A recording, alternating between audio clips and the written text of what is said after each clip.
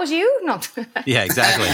That guy without his pants on? That was you. Yeah, the guy with no pants driving the taxi, that was me.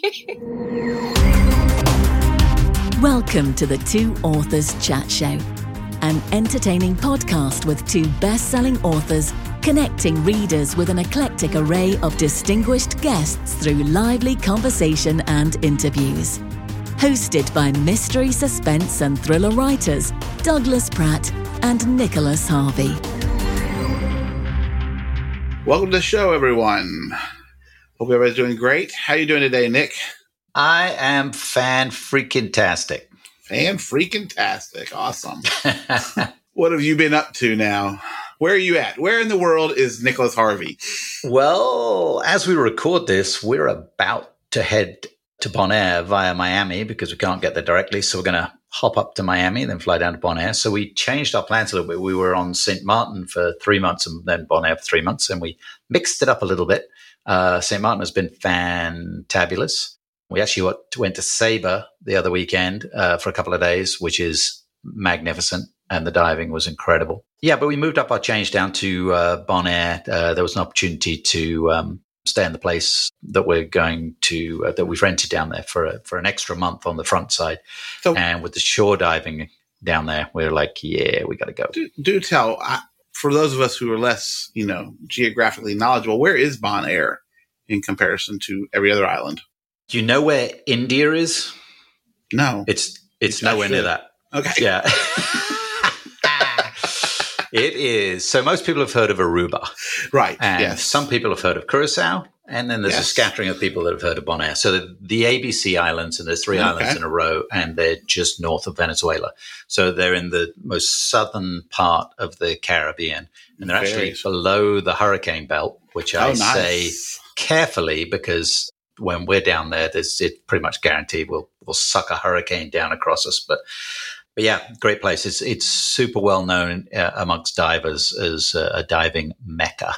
The way the island's shaped, it drops in and has reefs really close to the shore and then kind of goes on down to about 60, 70 feet with slightly deeper reefs. So it's really accessible. You just walk in the water and they have these brilliant little yellow rocks by the side of the road. So you drive around these little lanes around the island and you look for these yellow rocks and they've painted the yellow rock with the name of the dive site.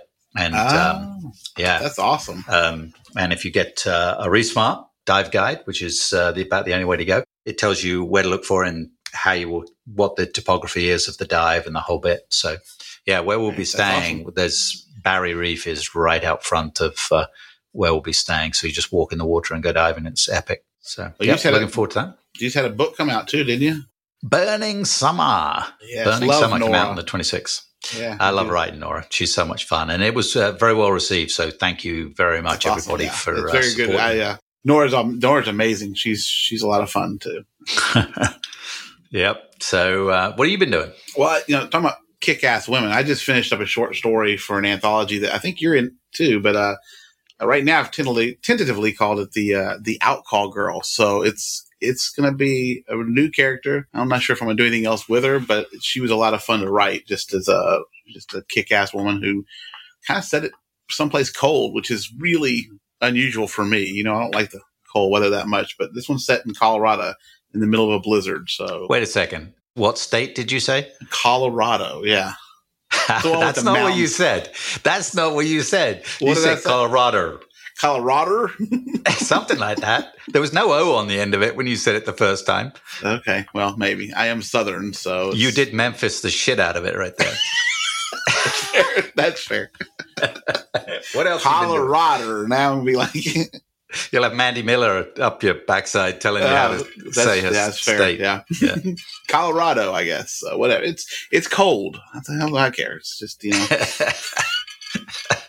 All right. What else? Well, besides that, I'm plowing through my next Chase novel where it comes out next month in June. Gulf Dreams. It's been a lot of fun to write. It's all over the west coast of Florida, so I can make sure I pronounce things correctly. Florida. But it's been a blast to write too. So, and just still plugging away with Missing in the Keys right now. So cool, man. Yeah, Missing in the Keys is coming along really well. Really good. Yeah. Looking forward to it. Getting the next Talk one about out, action. So. Yeah. Talk about action. All right. We're going to move along now because I can't wait to ask this question. So please send in your questions to our email, which our email is twoauthorschat@gmail.com. I think that's it. It's in the show notes if I got it wrong. And Randley Kennedy from Indiana sent in a question. Indiana. Back home again in Indiana. That was the fabulous Nick Harvey there. Impersonating the chap, what's his name? I think he just passed away. Just trying to be respectful. The Indy 500, the guy that sings this song at the front. Indy 500. That was you being respectful? That was wow. It was, well, you never want to hear me sing. I've said that before. Note to self, Nick is going to do my eulogy. I think I could do a good eulogy. Randy Lee, though, asked this great question, and she would like to know, when was the last time you were naked in public? I try and avoid being naked in public just for the public's sake, quite honestly. But this wasn't necessarily, this was almost in public. Okay, so when we were living in California, we were in Dana Point. Our home was kind of built down a hillside, and it was like 3 stories. And in the middle of the night, it's like 1 a.m, we hear this noise downstairs, my wife and I. And I sit upright. I'm like, what the hell's that? She's like, I don't know. Sounds like someone's downstairs. And I jumped out of bed, and we were both starkers. And so I go out of the bedroom real quietly, and I can hear these voices downstairs, clearly coming from our living room. And I'm like, it's the TV. The bloody TV's on. Someone's watching our TV. And I'm like, oh, great. There's some guy stoned out of his gourd, wandered into our house and decided to surf the TV and watch something. Flipped on the TV, right? Huh? Yeah. So I'm creeping down the stairwell, and I'm thinking, I ought to have some. This is America, so the guy's probably, got an AK-47 or whatever. So I thought, I need something. And I brought back from Australia a didgeridoo for my wife years before. Is that what you call it? So I took out I was naked and I took out my didgeridoo. So I grabbed this didgeridoo, which if you don't know, it's a long hollow stick that the Aborigines play tunes on. So I'm like, well, this will make a club of some description. So I'm absolutely stark naked, creeping down the stairs with a didgeridoo in my hand to take on this stoner guy who I was convinced had turned on the TV in our living room. To this day, I have no idea why the TV came on, but there was no one in the living room. But it was like they sent an update or something, and it just played the TV. Scared the shit out of us. Possibly you just chased them off with your naked didgeridoo. So that could be. He was probably going to take me on until he saw me pick up my didgeridoo. Well, what do you got? Okay, so I don't know if I've ever really been naked in public, but I do have. So we have a small farm just outside of Memphis, and several years ago, we had a lot of chickens and some goats at the time. And love me a goat. Goats are the coolest. Love you a goat. I bet you do. Oh, I love goats. And they love you until they see your didgeridoo. So PG-13. Most of the time. That's the little E that we have right beside our title there. So.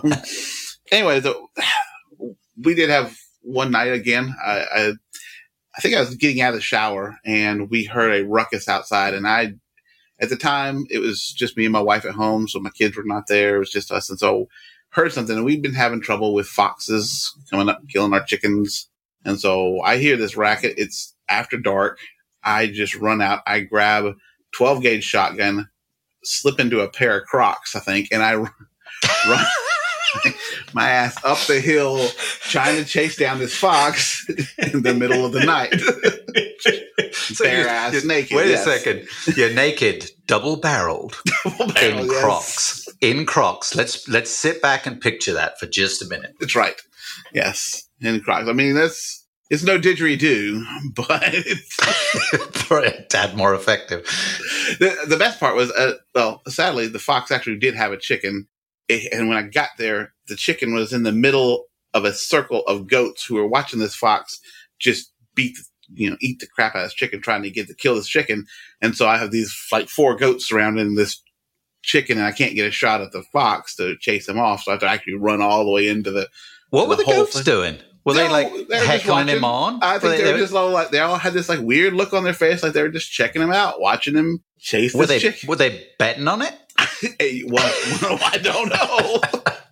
It was I kid you not, there were about 4, maybe 5 goats in a circle around this fox and this one chicken who had run from the house halfway up the pasture, and he'd gotten loose once he got away from the fox once, and that was, I think, it was a rooster, and that thing could run. He was fast, but he wasn't fast enough. So, but it was pretty. Yeah, that was it. So I ran across the field. So hopefully Randy Lee can have that. Just Yeah, just remember you asked, all right? You asked. This is your fault. Any mail about any of this segment, please write to Randy Lee Kennedy in Indiana. Indiana. You can address it that way because in Indiana, no one, everybody knows her, I'm sure. So, all right, let's move on, shall we? So the title of this week's show, I don't know why we title him. We're still doing it. I think we're going to stop titling him because I don't know why. It's Following Passions, which actually is true of this one. So we interview a lovely and lively lady by the name of Annie Dike. She's a sailor, author, blogger, as well as a practicing lawyer. That's a weird term, isn't it? Practicing lawyer. If I hire a lawyer, I don't want one that's still practicing. I want them to be an expert at it. Doctors do the same thing. That's it. Yes, I heard someone always just practicing. Yeah, so. That's where I stole that from. Actually, I heard someone talking about doctors. That's right. Yeah, I don't want one who's practicing. I want one who's got it right. All right, let's talk to Annie.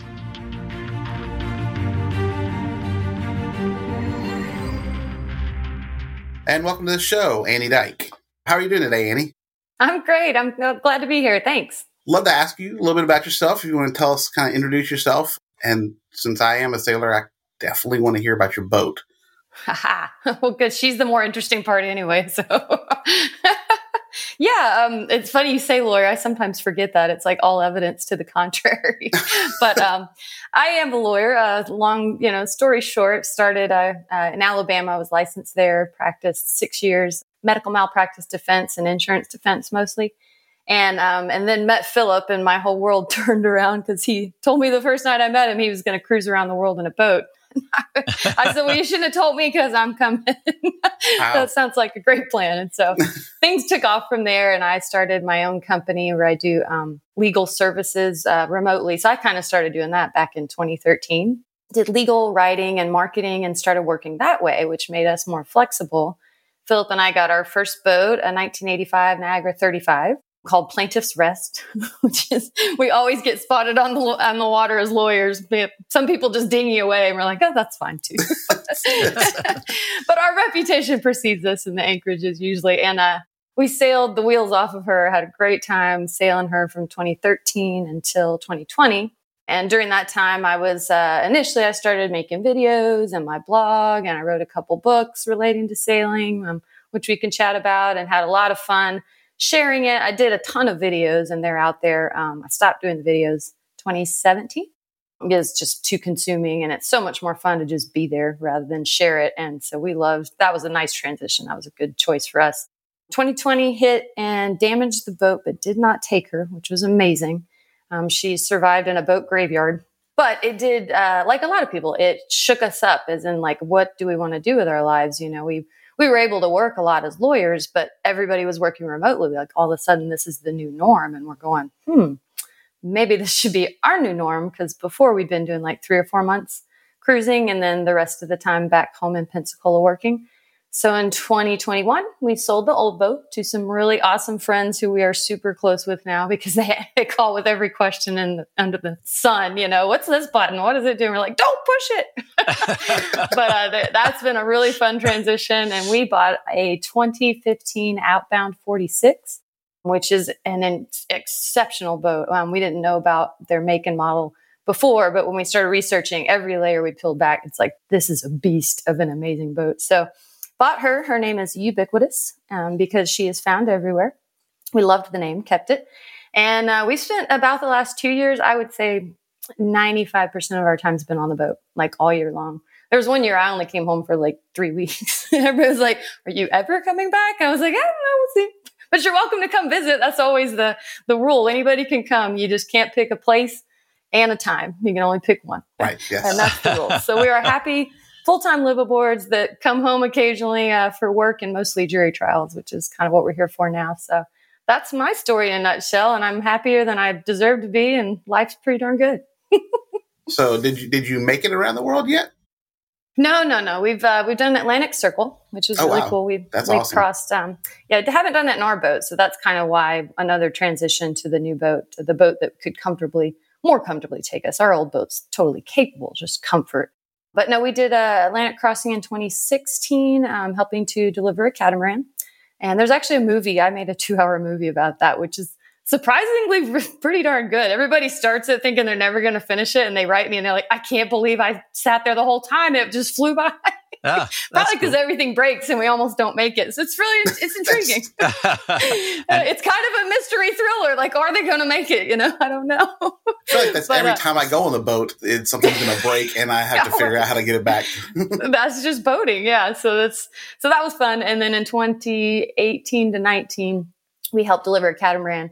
The first time was Florida to France. And then the second time was France down to St. Martin, actually, where you're headed soon.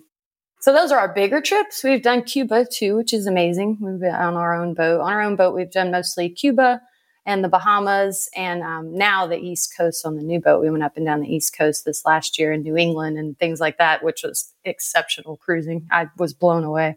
Where did you go in Cuba? I'm going to ask about Cuba. Yeah, we went in 2016.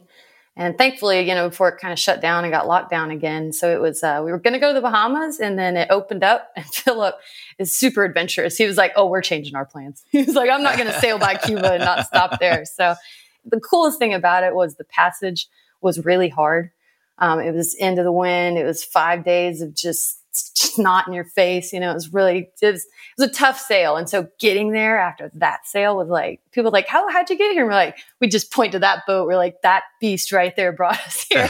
And that was just a really cool feeling. And Cuba they're so hospitable and they're happy people. They want to share everything with you. It was just a really cool experience. I wouldn't trade it for anything. Did you concentrate on one area or did you sail all the way around the island? Oh, no. It would probably take too long to do that. When you could go back then, it was like a 14-day kind of pass and you had to give a reason like humanitarian or education or, do something to bring something to the country or have a purpose. And I was making the videos. So mine was kind of documentary, my YouTube videos back then. So that was an easy reason, but it did only give you a limited time. So we came into, because you can't just anchor anywhere, you have to enter their country and check in. You can't just drop a hook outside. So we went into Marina Hemingway, and from there we took a car over to Havana and spent a couple days on foot in Havana. Yeah, Havana's amazing, isn't it? It was exceptional. It is. It's like the beautiful ruins. Yeah. It may have been 2016, actually. That was you? No. Yeah, exactly. That guy without his pants on? That was you? Yeah, the guy with no pants driving the taxi? That was me. He had an accent that you can't tell. He sounds like every other body personal accent. We went down to the Gardens of the Queen and we're diving on a liveaboard. Well, we weren't diving on the liveaboard. We were diving off the liveaboard for just over a week down there. Yeah, it's an amazing place. That is super high on our list. What did it look like? Is it really well preserved? Yeah, incredibly well. Yeah, the reefs are in great shape, and the diving is it's so limited how many people can get down there because they're uninhabited chain of islands. And the liveaboard we were on was actually a barge, like a houseboat barge that was anchored in between the little islands because it's just a mass of these little mangrove islands everywhere. And we would go out on a skiff every day and go to the different dive sites. Yeah, it was neat. Oh, I'm jealous. That's way high up on our list. Very cool. That's awesome you got to do that. Are you a diver? Nick's got a book that's The Garden of the Queens. Sweet. I will read it. I am. Yeah, we're certified. We both have our patties, and we don't do tanks and things on the boat. We usually rent all that stuff, but we love to go diving. Good, yeah. What year did you guys move on the sailboat or go full-time living that way? Starting full-time, I can remember this because it was 4-3-2-1. It was April 3rd, 21. because I was like, launch, it's the new chapter. And so we got on in April, and we were in, the boat was in Annapolis, Maryland. That's where we purchased it, and where the former owner kept it. And he's a very good friend now too. We've met a lot of great people in the outbound community. The first 21, so we left and went down the coast, down to Florida Keys, and went to the Bahamas and the Abacos, and came back up, and then did New England last summer in 2022. And now the boat's back down in the South Florida area, waiting for us to come back to her. Where's next? Yeah, so it's the boat's near Fort Lauderdale right now, and so that's a great jumping off point for the Bahamas, because it's like if you have a great weather window, it's like a 10-hour day sail, so it's really awesome. We did that in all through December. I want to say like mid-December into early January. We were in the Abacos. We love the Abacos. Oh yes, but we want to go to the Exumas this next time when we get sort of our trials behind us. It'll probably be in April. It's a good time to go, so that'll be the next destination.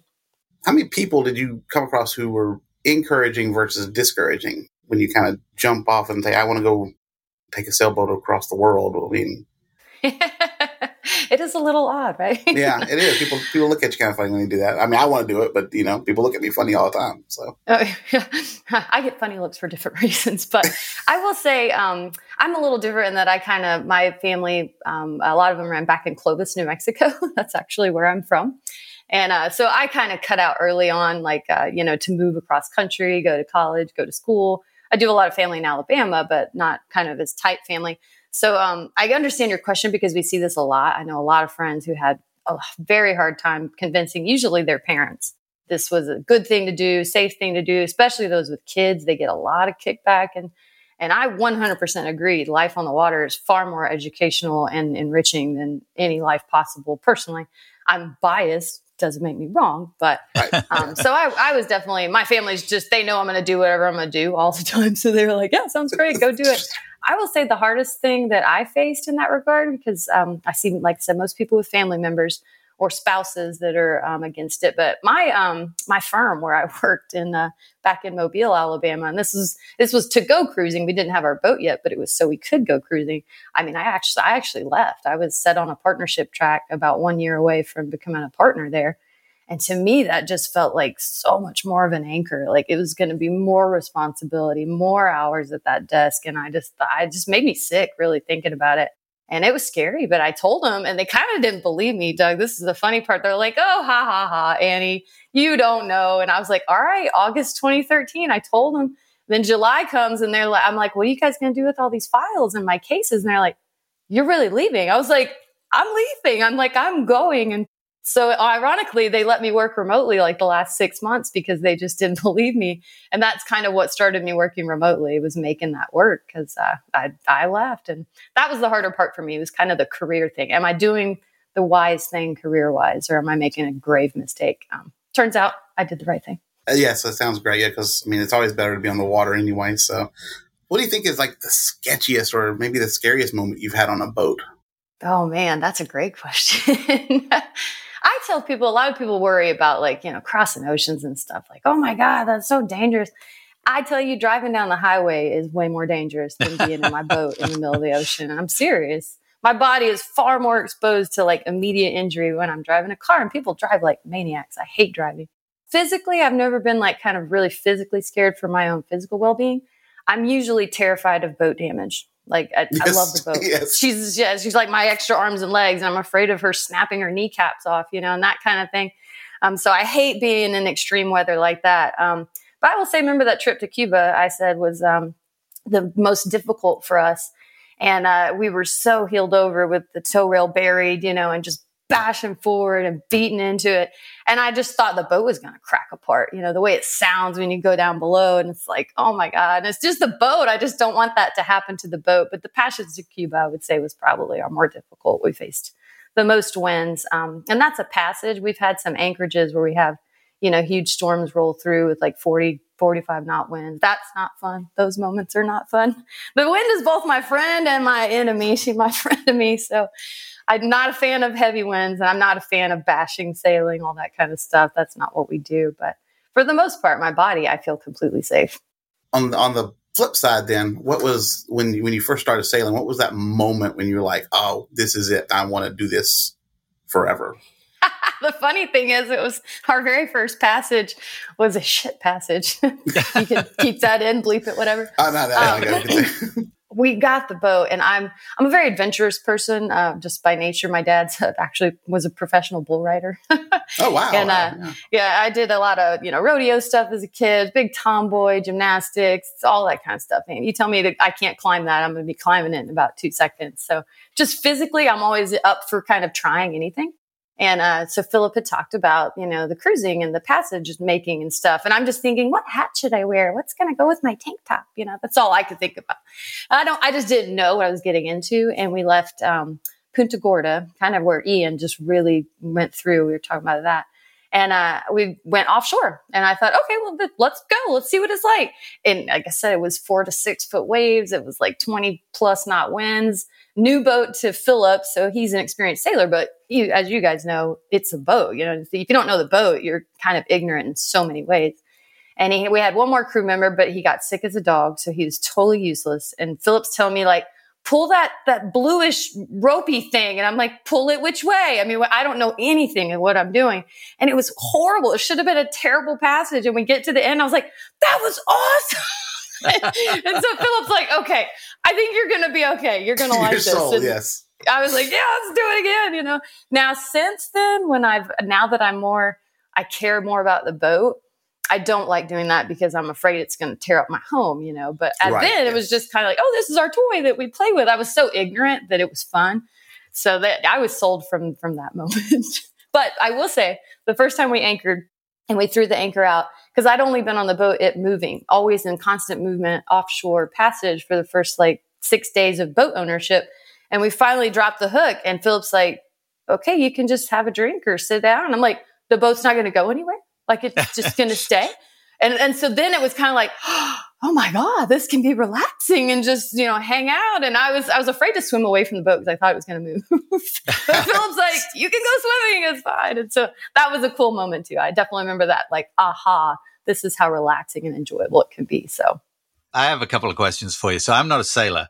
When you're talking about, hey, go get the red rope or the blue rope, I sailed once with a friend of mine who was a very accomplished sailor from Long Beach over to Catalina. He basically used me as crew to get over there because he needed one other person on the boat. And then his wife met him there and I had to come back on the ferry. So that's really my main experience sailing. And that's exactly what he did. This thing is heeled over. We're going, into the wind almost directly. It's like tacking a little bit. It was amazing to me how close to straight into the wind it could go. That was phenomenal. But I didn't know what the hell I was doing. The thing was never upright. So you're kind of feeling like you're going to fall off the side half the time. Or I did. And then he would say, pull that rope. So I pull that rope. He'd go, less, don't pull it, let it out, whatever. He just sent me over and we made it across. Yeah. But it was quite exciting. But I come from a race car background. So I kind of want an engine and a steering wheel. And I like to go, the straightest point between two places. So, but I've always wondered, so when you're sailing, fast too. Yeah, exactly. Yeah, let's go faster. So when you're sailing between two long places, you have to man the helm the whole time, right? So do you rotate with Philip? Well, I will say we have a very, very cool third crew member on our boat, which we call is the autopilot. Yeah. Okay. So we've got the boat. I mean, I'm not anyone to brag about anything. The autopilot's driving 98% of the time because he's just better than us anyway. He's a more accurate steerer. I'm serious. He holds a line. I get distracted and just start talking. I'm 10 degrees off, and it's like Otto's probably sitting there like, Jesus Christ, lady. Come on, So, but autopilot's usually steering. And so we often, but every night shifts, so we always have somebody on watch. And so Philip and I usually do, everybody does it different. We usually do 2 hours on, 2 hours off all through the night. So the passages can get a little tiring in that regard and that you just don't get great sleep, but it's fine because you can sleep during the day. It's just, it's not day and night. It's just on shift, off shift is kind of what you convert into. But no, we don't hold the helm too much. I'll be just fair lazy sailors over here. But to your point though, about the sailing part, I always tell a lot of people because they're like, I'd love to do that, but I don't know how to sail. I'd say sailing is about 10% of what cruising is about to me. To me, it's boat maintenance. You're going to do a crap ton of boat work, boat cleaning, boat organization, boat, maintenance, all this stuff. I'd rather you be a diesel engine mechanic. You can come on my boat any day. I don't care if you know how to sail, because it's not the biggest part, And so amen. You just need to be durable and creative and have a good attitude. I need all those things, and then sailing is like, it's just pulling ropes, it's canvas in the air. And some people are a lot better at it, but you don't have to be great at it to get to the next island. You just put up some canvas and steer. So I don't ever want that to deter anybody. No, it's when I first got my sailboat, like I grew up on power boats, and it was kind of, my wife was super nervous about sailing because we did it on a lake at first, which is a good place to start, but she's incredibly talented. Like, she could see the wind. She hates heeling, so she will keep it straight no matter what. So once it starts healing, she's like, she'll straighten it back up. So. You get that feeling. I get it. Like, my heart, when we heal too much, my heart starts to, like my hairs stand up, and I arch my back, and Philip can see I'm getting in my little pose, but your body just tells you, like, this is weird. So you got to get used to it. I get that. Yeah. So tell us, you've got several books out about sailing. Want to tell us a little bit about your books? I had so much fun writing those. If you we read like any writing of them, too, so obviously, I know. I wish now I say more time to do it, but my day is spent writing. It's just not super fun writing. It's more legal writing, which I like, but I wish I had more time to write leisurely, because when I get done working, I don't want to sit at the computer anymore. I want to go watch a show or go walking or go do something else. But my first book, if you read anything, it still cracks me up to this day. Salt of a Sailor was the first one, and it started from, I started the blog back in 2013 when we first got the boat. And I didn't know where I would go with that. It was just humorous writing. I like to just kind of be funny and tell fun stories. I get that from my dad for sure, which is the kind of prologue in the book. And I started writing the blog, and people seemed to dig it, and they thought it was funny. I'm very self-deprecating. That's just kind of my nature of writing. It seems to play well, especially among the stuffy sailor men. It's just funny to have this blonde be like, pull the blue ropey thing. People are like, oh, I can relate to her. Not Mr. Oh, my yachting jacket, seas on the winch, sir. I think it was a good fit. Wait, she's taking the piss out of English now. I know. I love your British accent, though. I wish I could talk that way all the time. I gotta say, I think "Seas on the Winch" may be a great title for one of our tropical thrillers, right there. Hey, well, you're welcome. You have the rights. I grant them to you. Which, speaking of, though, if we have them, I don't know if we'll get there because I don't want to take up all your time, but I do have maybe a book idea for you. Oh, we take all the book ideas, absolutely. So. Let's hear it. To wrap up, so the blog, I'll tell you. Let me tell you, the book, though, the Salt of a Sailor was mostly my blog posts, which chronicled what I told you about, the ship passage of the first one. It's basically me going, oh my God, this is so crazy. What's going on? I'm so ignorant. It's kind of like, what do you call it? Innocence abroad. I'm just out in the Gulf of Mexico, but I find out what's going on. I learn and I get into it. And so it's a very funny book, just kind of, especially for women, because it'll just open them up to, you don't have to be super stuffy, yachty person to do this. And then my second book was Keys to the Kingdom. And that one I wrote about kind of leaving work, which I've said was a big, scary thing for me, and finding my way on the water. And I positioned it with a lot of old stories from my childhood in Alabama, which are just, to me, really funny. Like kind of tipping cows kind of stuff. And, just all that, just, cowboy stuff, which is, I will tell people too, that being someone who grew up on farms, I used to spend my summers with my dad in Alabama. And, we're mending fences. I'm getting the tractor running again. We're, putting barbed wire up, and all those things translated incredibly well to being a cruiser. And I just didn't know, but they did. I mean, I know how to grab a pair of pliers and jump in there. So that worked really well. And Keys to the Kingdom talks about that too. So that's two of them. And then I did write a third. It's just sort of a fun story about making a delivery. None Such Like It. But those are my three sailing books: Salt of a Sailor, Keys to the Kingdom, and None Such Like It. We'll definitely add those to our show notes. So you can grab it. If people are interested in sailing, I've followed your blog for years before I bought my sailboat, and it was great. So it's fun. I love the blog. It's just a great place to share stories. It's amazing. So so what's the idea? We want to hear it. We need some. Well, and I don't want to consume everything, but I've been debating writing this one for a very long time. We had at our anchorage, I told you the first one where we dropped the hook, where I was like, oh my God, the boat's still. It's called Fort McRae. I don't know if you guys are kind of familiar with Pensacola Bay at all. There's 3 forts. And so Fort McRae is the little anchorage near Fort McRae. And we anchored there all the time. We actually had a real live murder take place there in that anchorage while we were there. Oh, wow. That's pretty crazy. So it's, to truncate it, because it's usually a story we tell over 3 hours over cocktails, and we'll tell it anytime anybody wants to hear it, because it's just wild. But long story short, there was we came into the anchorage, and there's a boat there with its sail up, which just looks kind of funny on anchor with its sail kind of half flogging around. It's just going to make you go, what? And throughout the evening, like trying to chat with the guy on the boat, because often you'll dinghy by, what kind of boat you got? I like your boat. It's very common.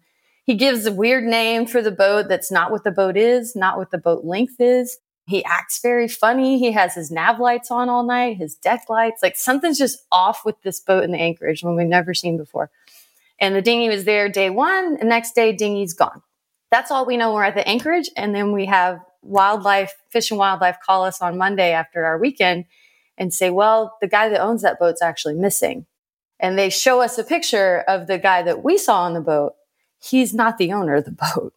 And I mean, and there's so many more like really cool, crazy facts. But what happened is I went to trial. I had to testify because I have my GoPro, because I'm doing my videos, right? So I have footage of all this that I have to go talk about to the jury. I mean, it just keeps going and going and going.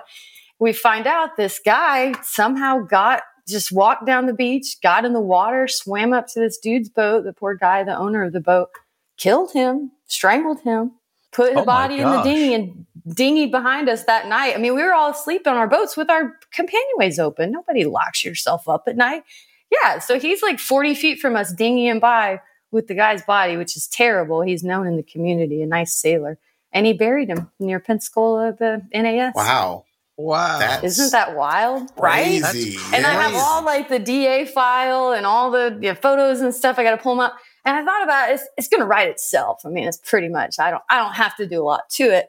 I just don't know about this crazy dude, man, at trial. Like, he knew my boat name. He knows my blog. And I'm like, do I want to poke that hornet's nest? I mean, he's in prison or whatever, but I don't know. I just felt a little funny about all that. And then we got busy, but that's a real story.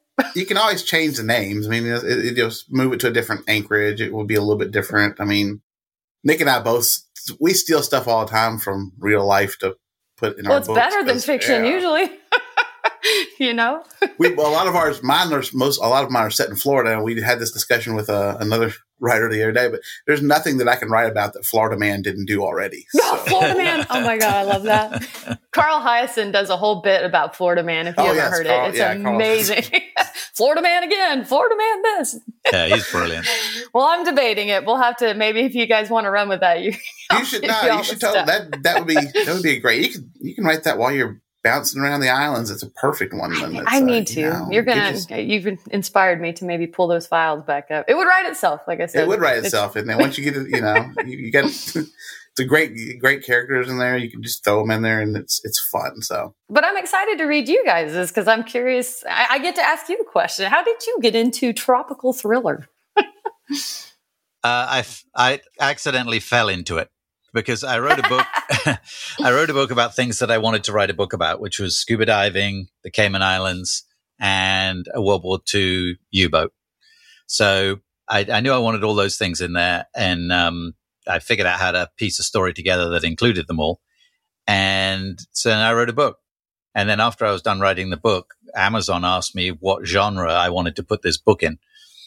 So I hadn't really thought about that before. I thought, it's a book, it's a mystery kind of book. And they're like, no, you need to do better than that. What's subgenre and stuff. I did a bit of research and found Sea Adventures, and then so I put it out in Sea Adventures, and that's literally how I fell into it. So 2 years later, when I decided I was going to write some more and I might as well make it a series, then I stumbled across the Tropical Author Group, and it seemed like a natural fit. Found your people. That's cool. And I'm curious, both of you writing, do you have a lot of writing experience, or did you just say one day, I want to put words to paper?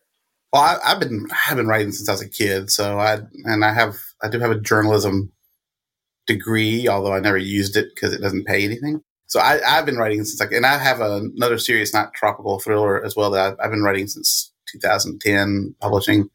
That one just it was kind of a little more vague and did more of a straight, just kind of mystery.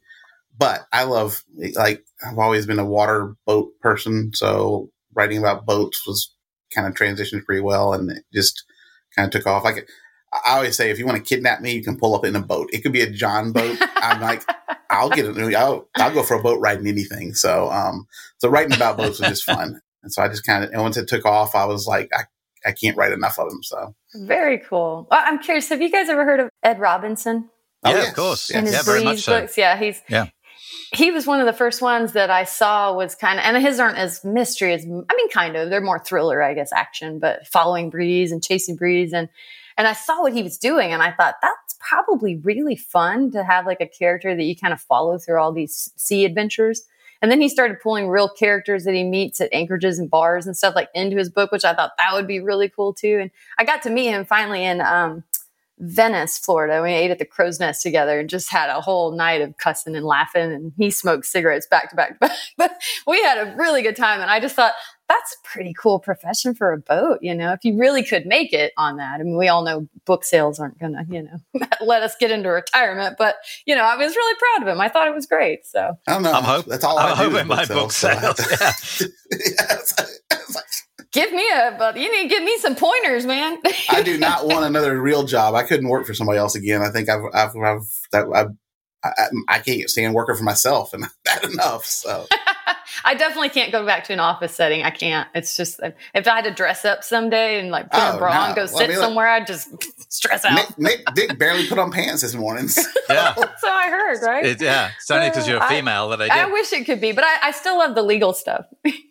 So you also have a new business you're doing to help people kind of figure out how to get into remote work. You want to tell us a little bit about that? Yeah. So in 2021, which, to backtrack, Philip and I always get the question because we're lawyers and we're out there cruising. And it used to be more in the beginning, about 10 years ago, that we were kind of the quote young ones out there. It's not the case anymore, but we're like mid-range to the upper level now. But more people are cruising. A lot more people started cruising in 2020. But we always got the question, how are you working, or how do you get that much time off of work to go cruising? And we're like, we don't. We're working out here. Like, we're still working. So it was always this theme of like trying to explain that to people. And so in 2021, we got the new boat. We were really going to be full-time liveaboards. We were like, let's start kind of a company that can help people with that. And there's a lot of people out there that, helping other people get into cruising. You could say Delos and all those people are doing it too. But we structured it as Philip is really good. He's a lawyer. He's an insurance lawyer, trial lawyer, like real, not just writing briefs in the background like me.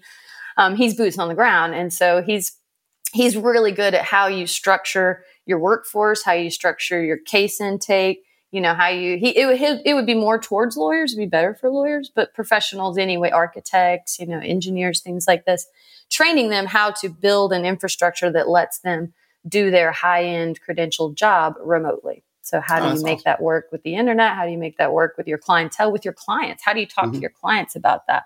So they don't think you're just out there drinking a cocktail, you're actually working. And so we created Sale Plan LLC as a consulting business for people that are, hey, let's talk for 2 or 3 hours about how I can make my accounting firm go remote. How did you do that? What software do you use? So that's kind of what we started. It hasn't done too much because we've been so busy working, but it's there. And definitely anybody who wants to check out the website and give us a phone call, we're happy to talk about it. But we'll throw that into the show notes as well. So, I'm sure a lot of people that watch us are kind of thinking the same thing, as that we kind of strive to kind of work outside the norm. And we don't, full-time writers, bouncing around kind of, we're different anyway. So we are cut from a different cloth. Absolutely. So before we go, I got one final question for you, and we have a little game we play. So I have this fancy wheel. It's our wheel of questions. Oh my gosh, that's funny. Yes. Is it really fun? Oh yeah, it's really fun. It's really fun. But it's and of course this isn't visual, so the main reason we got it is for this fabulous sound. So I'm gonna spin this wheel and ask you a question off of here. Super hard questions sometimes, but am I wearing pants? That's great. All right, let's see. See, the sound is great. Isn't it? I gotta get one of those. That's like Price is Right, man. Okay, so our question for you today, Annie, is who is your least favorite band or singer? Oh my gosh, now that's this sounds terrible. I'm afraid, like, what if she watches this podcast? She's not going to watch this. Let's hope she does, just in case. I don't like Celine Dion. What? I hope she doesn't sing. Oh my God, the whole of Canada just like turned off. I know, that's why I didn't want to say it, but she's great voice, amazing voice. I think her songs are such cheesy drama. It's just like, I'm trying to even think of one. God, I can't. Oh, that Titanic one, Lost My Heart in the Ocean, you know, and that one, or like The Last Time We Touched, and they're all just so dramatic, and she has these concerts where she sings, and it's just not my type of music. So, there were nights when the wind was so cold. I mean, it's just like, take it back a notch, you know, but sorry, you had to ask. So, Celine, I apologize. You're successful, famous. You're doing wonderful things. I don't know what I'm talking about. Wow. She didn't even make the Rolling Stones top 100, so I wouldn't worry about her too much. So that was a big deal. Like, As a lawyer, I'm a little nervous about like disparagement. I don't know. That's not disparaging. We all have different tastes, you know. Don't get me started about Ed Sheeran. So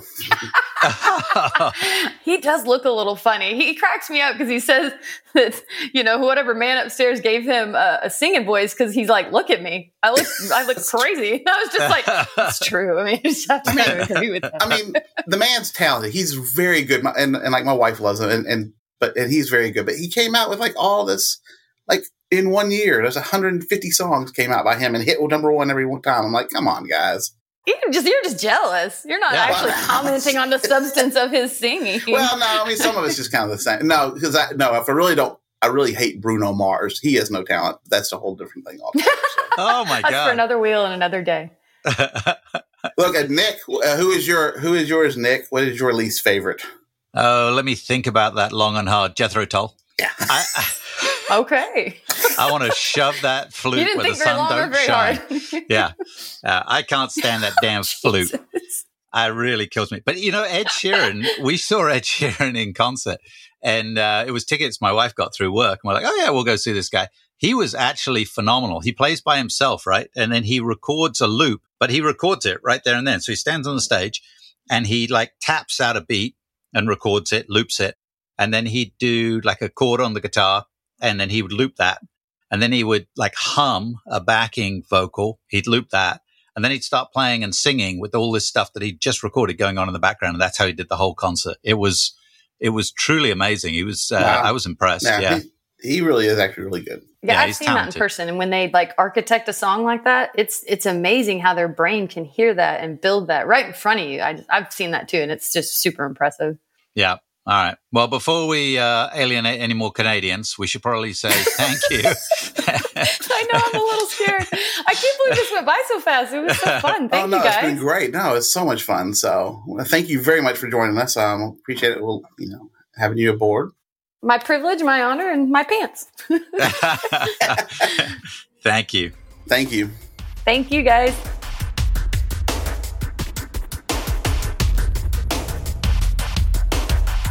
Thanks, everyone, for listening in. We really appreciate it. Yes. Remember, if you can, to subscribe to the show, please give us a 5-star review, maybe a comment or two.